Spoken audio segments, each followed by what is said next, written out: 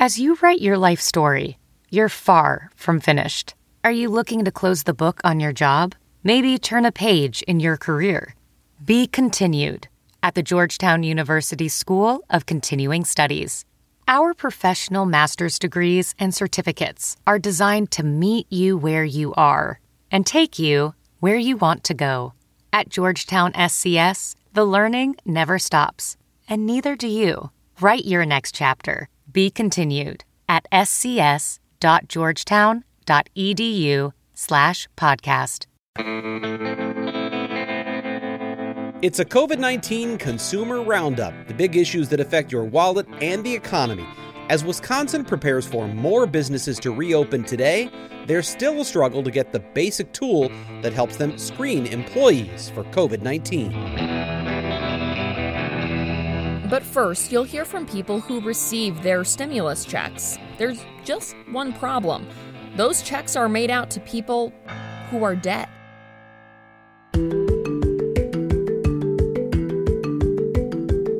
From the Fox 6 studios, this is Open Record. I'm Amanda St. Hilaire, here with my colleague Brian Polson. Hi, Brian. Hi, Amanda. We are recording more frequent episodes of Open Record Monday through Friday to help you sort through what can really be an overwhelming amount of coronavirus news. We are recording this on Tuesday morning, May 12th, 2020, and we're here once again with Contact 6 investigator Jenna Sachs. Good morning, Jenna. Good morning. So, Jenna, we're going to start with stimulus checks. We've talked on this podcast before about the struggles people have had getting those checks. This time, you're going to talk about people who are getting them, but there's kind of a surprising twist. So why did they send this check? And how many more people are receiving these checks that have passed away? I'm just wondering, how many are getting forged and cashed, or who knows what happens to them. So the interesting thing is we spoke with two families for this story, and neither of them have received their own stimulus checks. So when these letters arrived in the mail, they assumed that their stimulus checks had finally arrived. But when they opened them, they realized that the name listed on those stimulus checks belonged to a loved one who had died. One family I spoke with say the check was made out to their son, Jason, who died in November 2018. And the other family, it was a gentleman who found out the check was made out to his brother, Alan, who died exactly 1 year ago in his 70s. So they were very surprised to see this was a problem. They had heard that it was happening because there have been many reports about this problem across the country. And this really made them ask, wow, how widespread is this problem? Well, and the interesting thing here, Jenna, is it appears the government knows that these people are dead, right? In one of these cases, it appears that way because this check went to the father of a man named Jason Killips. Jason was fatally stabbed in 2018, and next to his name on the check were the letters DECD, which is a short way of saying deceased. So it appears that this check was made out to a man who the IRS knew was deceased. Now, the other check sent out to the older gentleman who had died, his name was Alan Harab. That didn't have those letters next to it, but we weren't able to get any sort of answer from the IRS or the Treasury Department about why those letters were on the check. And there were other reports like this across the country, other people who have deceased relatives who had those letters on the check, which appear to indicate that the government knew these people were dead.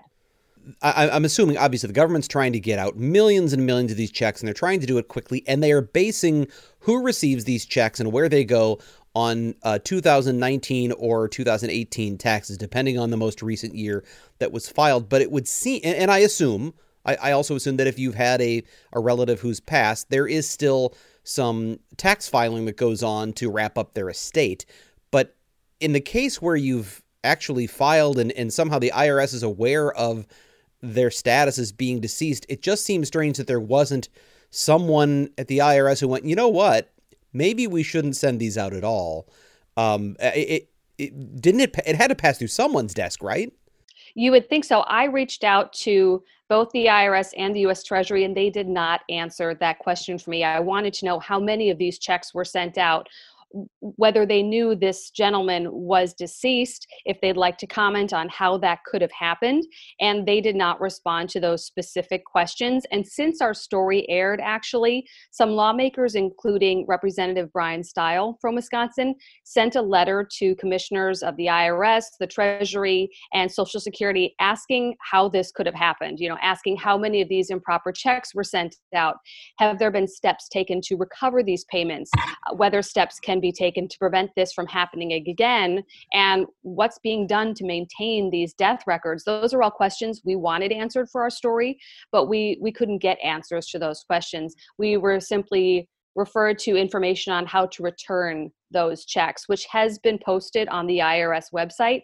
If you get a direct deposit, you actually have to make out a check and send it back to the IRS in the mail. And on every envelope that you receive with a stimulus check, there is a box that says, if deceased, send back in the mail. There's no date listed for when you have to do that by, so it was kind of confusing for some people who have received it, and they were holding on to their checks just because they felt no sense of urgency.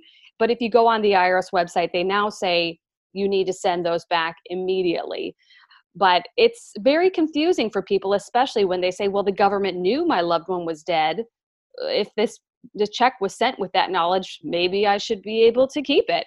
There's been a lot of questions flying around about how this could have happened. And there's an emotional aspect to this too, right, Jenna? Because getting that check can bring up a lot of feelings, a lot of really strong emotions for family members who are in many cases still mourning the death of their loved one.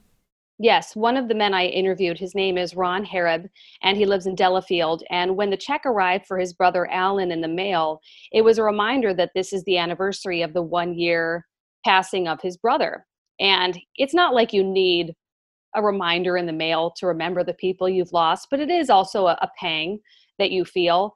And the other family lost their son very tragically. He was fatally stabbed, and they're still dealing with that every day. And they're actually dealing with another issue we've discussed on this podcast before, which is there was a criminal trial that was supposed to happen by now, and it hasn't. It's been postponed till July or later. So that's something we've discussed before, the impact of COVID-19 on the court system.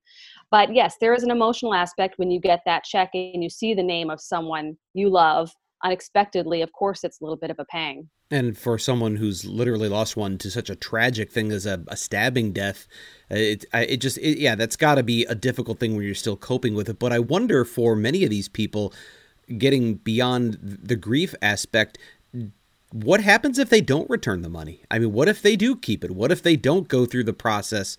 Does the IRS come after them? Do they come after the estate? Do we know? Is that still up in the air? Does the IRS have the resources to go after anyone if they don't have the resources to sort through who's dead and who's not? That's a really good question. Do they know who these checks were sent to in error? If they don't, how do they follow up and prosecute anybody? They say it's a felony, but there's a real lack of specifics here. And that's one of the questions those lawmakers asked is, how will you recover these? Can you even recover these? And is even prosecuting people a possibility? What's interesting to me, too, is that clearly someone knew that this was a possibility because it's right there on the envelope. If someone's deceased, send this back. So it makes me wonder if the thought was, get this out as soon as possible, and then we'll just worry about recovery later.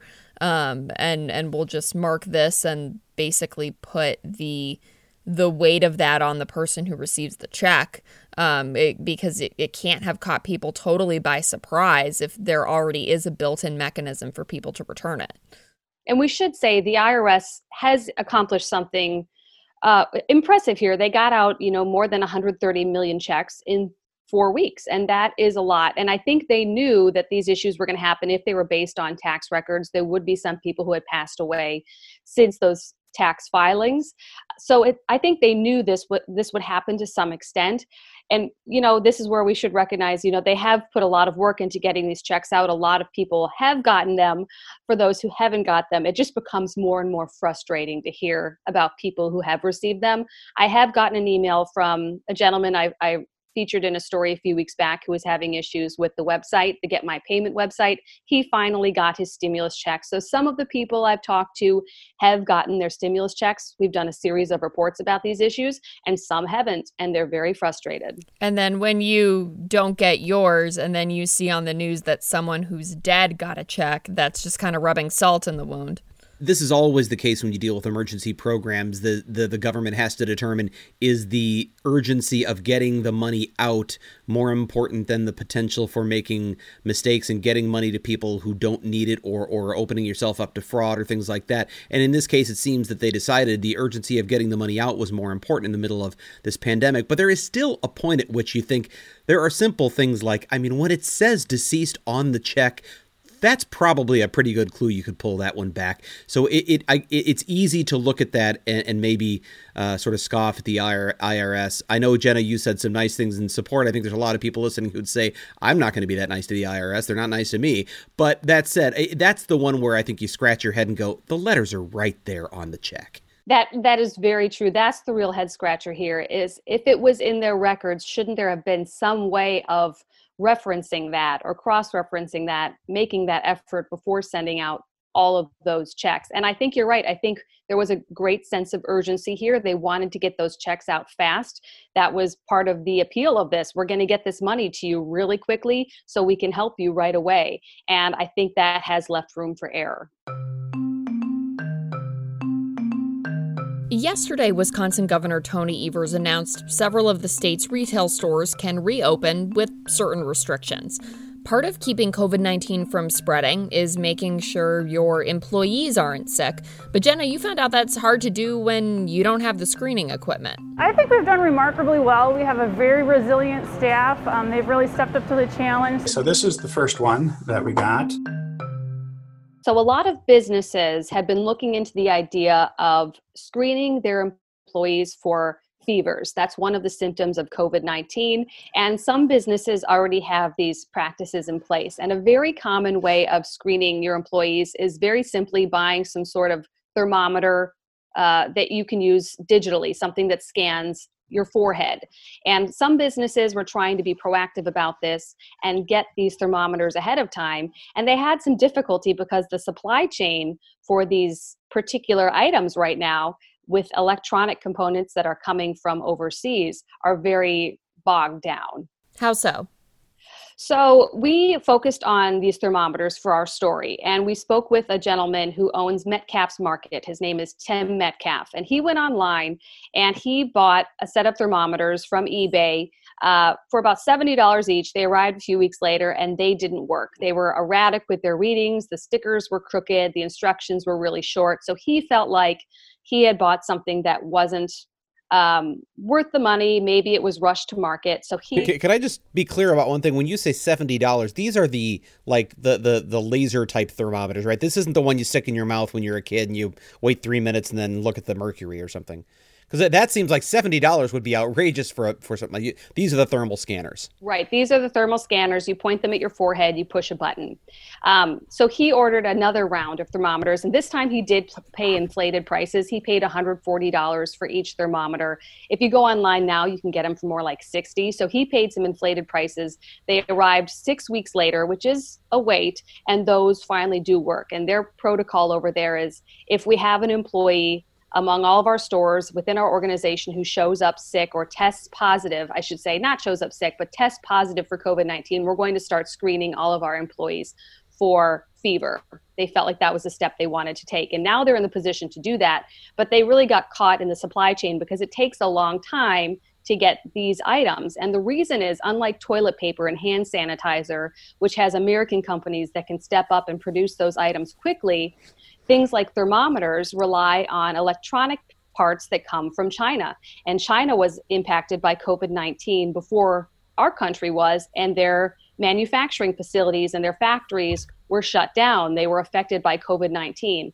And I spoke with a man named Doug Fisher. He is the former director of Marquette Center for Supply Chain Management. So that's probably the right guy to talk to about the situation. Sure. And he said that, normally if you're trying to set up a supply chain with someone who creates parts overseas, that can take 3 months under normal conditions.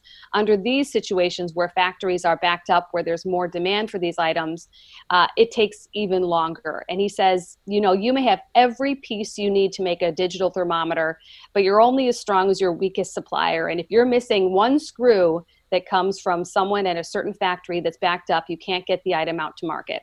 So he was saying it's understandable that we have backups for these specific electronic items. You can try to pivot. Who are your sources? Go to different producers. But at the end of the day, these types of items just take time. And we went around to several stores. We sent our undercover producer into a lot of different stores. He could only find one thermometer on the shelves. We went online. There were very few thermometers that could be found in stores. If you want one, you may have to travel a good distance to a certain store, and then there's no guarantee it's going to be on the shelves. So it's a hard item to come by right now. You said you talked to the supply chain expert, and I think to myself, up until now, how many people were going to universities and saying, we really need to talk to your supply chain expert on the news? But suddenly they're in really high demand because there's so many questions about the supply chain of so many various things. But the one thing that strikes me about this one is with the thermal scanner, so many businesses now are doing thermometer checks of employees to try to detect if employees are infected. But the greatest concern, and I know maybe this goes off the consumer topic a bit, but it's certainly on topic with thermometers. The greatest concern with COVID-19 is the asymptomatic spread. So many people who have COVID-19 and don't know it. And a temperature scan is not going to detect that. So while that's a step, it's something that can certainly help. I do wonder just how much it's going to help as things ramp back up. That's a very good point. I think businesses are focusing on what can we do? And fever is a very obvious symptom. I think there have been several reports that say you're most contagious when you have that fever too.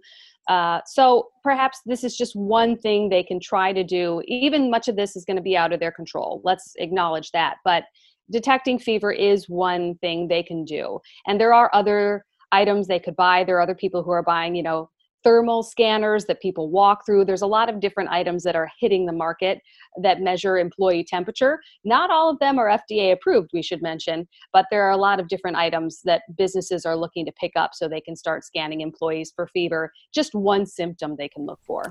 And Jenna, when we're talking about these different methods that businesses are using, what is the significance of that FDA approval? Well, the FDA approval basically means that it's been tested appropriately. They've reviewed that testing, and the government gives its seal of approval to that item, saying we consider this safe to use. We acknowledge that this works. And that's something you can generally look for in a lot of different products. We often think of supplements. That's a very common thing to not have FDA approval. If you wanted to take some sort of vitamin supplement or take CBD, for example, those are things that aren't FDA approved. Some people may say they work, but the government is not going to say this is regulated. This is our seal of approval. This has been found to work in certain cases. Well, I could see that being a big deal, too. If you have, as you mentioned, Tim Metcalf, the first batch of these thermometers he got were erratic. If you aren't really paying that close attention to the quality of what you have and you start detecting employees have fevers who don't have fevers, you could cause a real disruption, not only in your business, but in people's lives with something that's not accurate. So in this case, the importance of accuracy with these devices is very high. And the backup plan for a lot of businesses is just to ask a series of questions. And maybe people would prefer to have their temperature scanned rather than answer questions like, how are you feeling today? Is anyone in your family sick?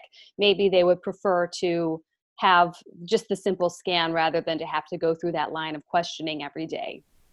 Well, and I mean, especially in this case, we're talking about grocery stores, we're talking about markets. These are essential businesses because they are considered a crucial part of our food supply. So I think it's interesting to see how the different stores, and Brian, you've talked about this a little bit, how they're trying to protect their employees and their customers. And I don't think this is going to be the last we hear of that.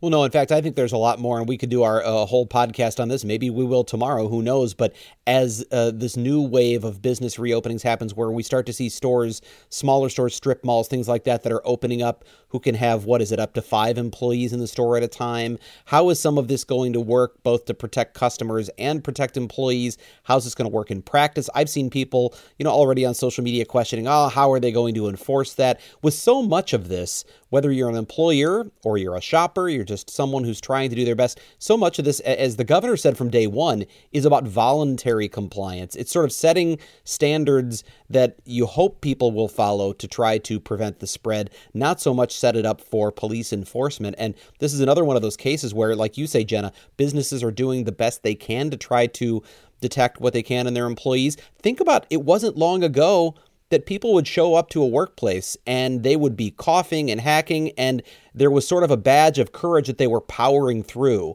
and not taking a sick day. Imagine that now. Now at least we're taking it seriously. If you're sick, stay home. We get emails all the time from people who work at businesses saying, my coworkers are showing up sick, or, I don't feel like my employer is doing enough to stop this practice. So when you show up sick now, people don't like it. They write the news. They're very uncomfortable if you're coughing next to them right now. It's not a good time to have seasonal allergies or anything.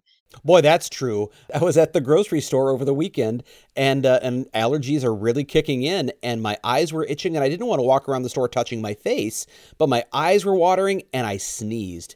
And I immediately felt just this intense paranoia that everyone was looking at me like, oh my God, what's he doing here? But that's one of the things that's really, now I was wearing a mask and all that, and I, got right out of the store, but it's embarrassing now to even so much as cough or sneeze in public. It's certainly a change from what things were like just a couple of months ago. So much of our life has changed. The idea of going out into some of these big public places like an arena or in a big event like that, it just makes you wonder, when are we going to feel comfortable doing that again, getting back to life as normal? They were talking about the Brewers season maybe kicking off in July. We don't know what that's going to look like, but are people going to feel comfortable going to sit at a Brewers game if that's even an option? I don't know. Imagine high-fiving all the random fans around you after a home run. We never thought twice about it. And now it's like cringeworthy. The gentleman I interviewed, you mentioned, Brian, how nobody was really calling the supply chain management professor before. I actually talked to him about that because he retired last year. And I said, now you're more in demand than ever before. And he said, courses are going to be taught about this issue. There are going to be professors teaching classes about supply chain management during COVID-19, what people were trying to do to get different parts and meet the demands of the market and how they were pivoting and trying to make everything work. There are going to be so many books written about this time and different things that we're all experiencing. I'm not sure I'm ready to read them. Going back to get my master's in supply chain management. You're right. All right. Well, thank you once again for joining us, Jenna. We love having you on and look forward to the next batch of stories you're going to bring us, because we're going to continue bringing you more frequent episodes of Open Record as we cover this seemingly never-ending COVID-19 pandemic. If there's a topic you want us to discuss on the podcast, we want to hear from you. If there's an issue you think we should investigate, let us know. Send us an email at theinvestigators@fox6now.com. That's THE investigators@fox6now.com. Thank you to the people who make this podcast possible: producer Pete, Dave Machuda, Suzanne Barthel, and Sarah Smith. If you haven't done so already, please subscribe to Open Record when you have a chance. You can find it wherever you get your podcasts. Thanks for listening. I'm Amanda St. Hilaire, and for Brian Polson, we will be back tomorrow.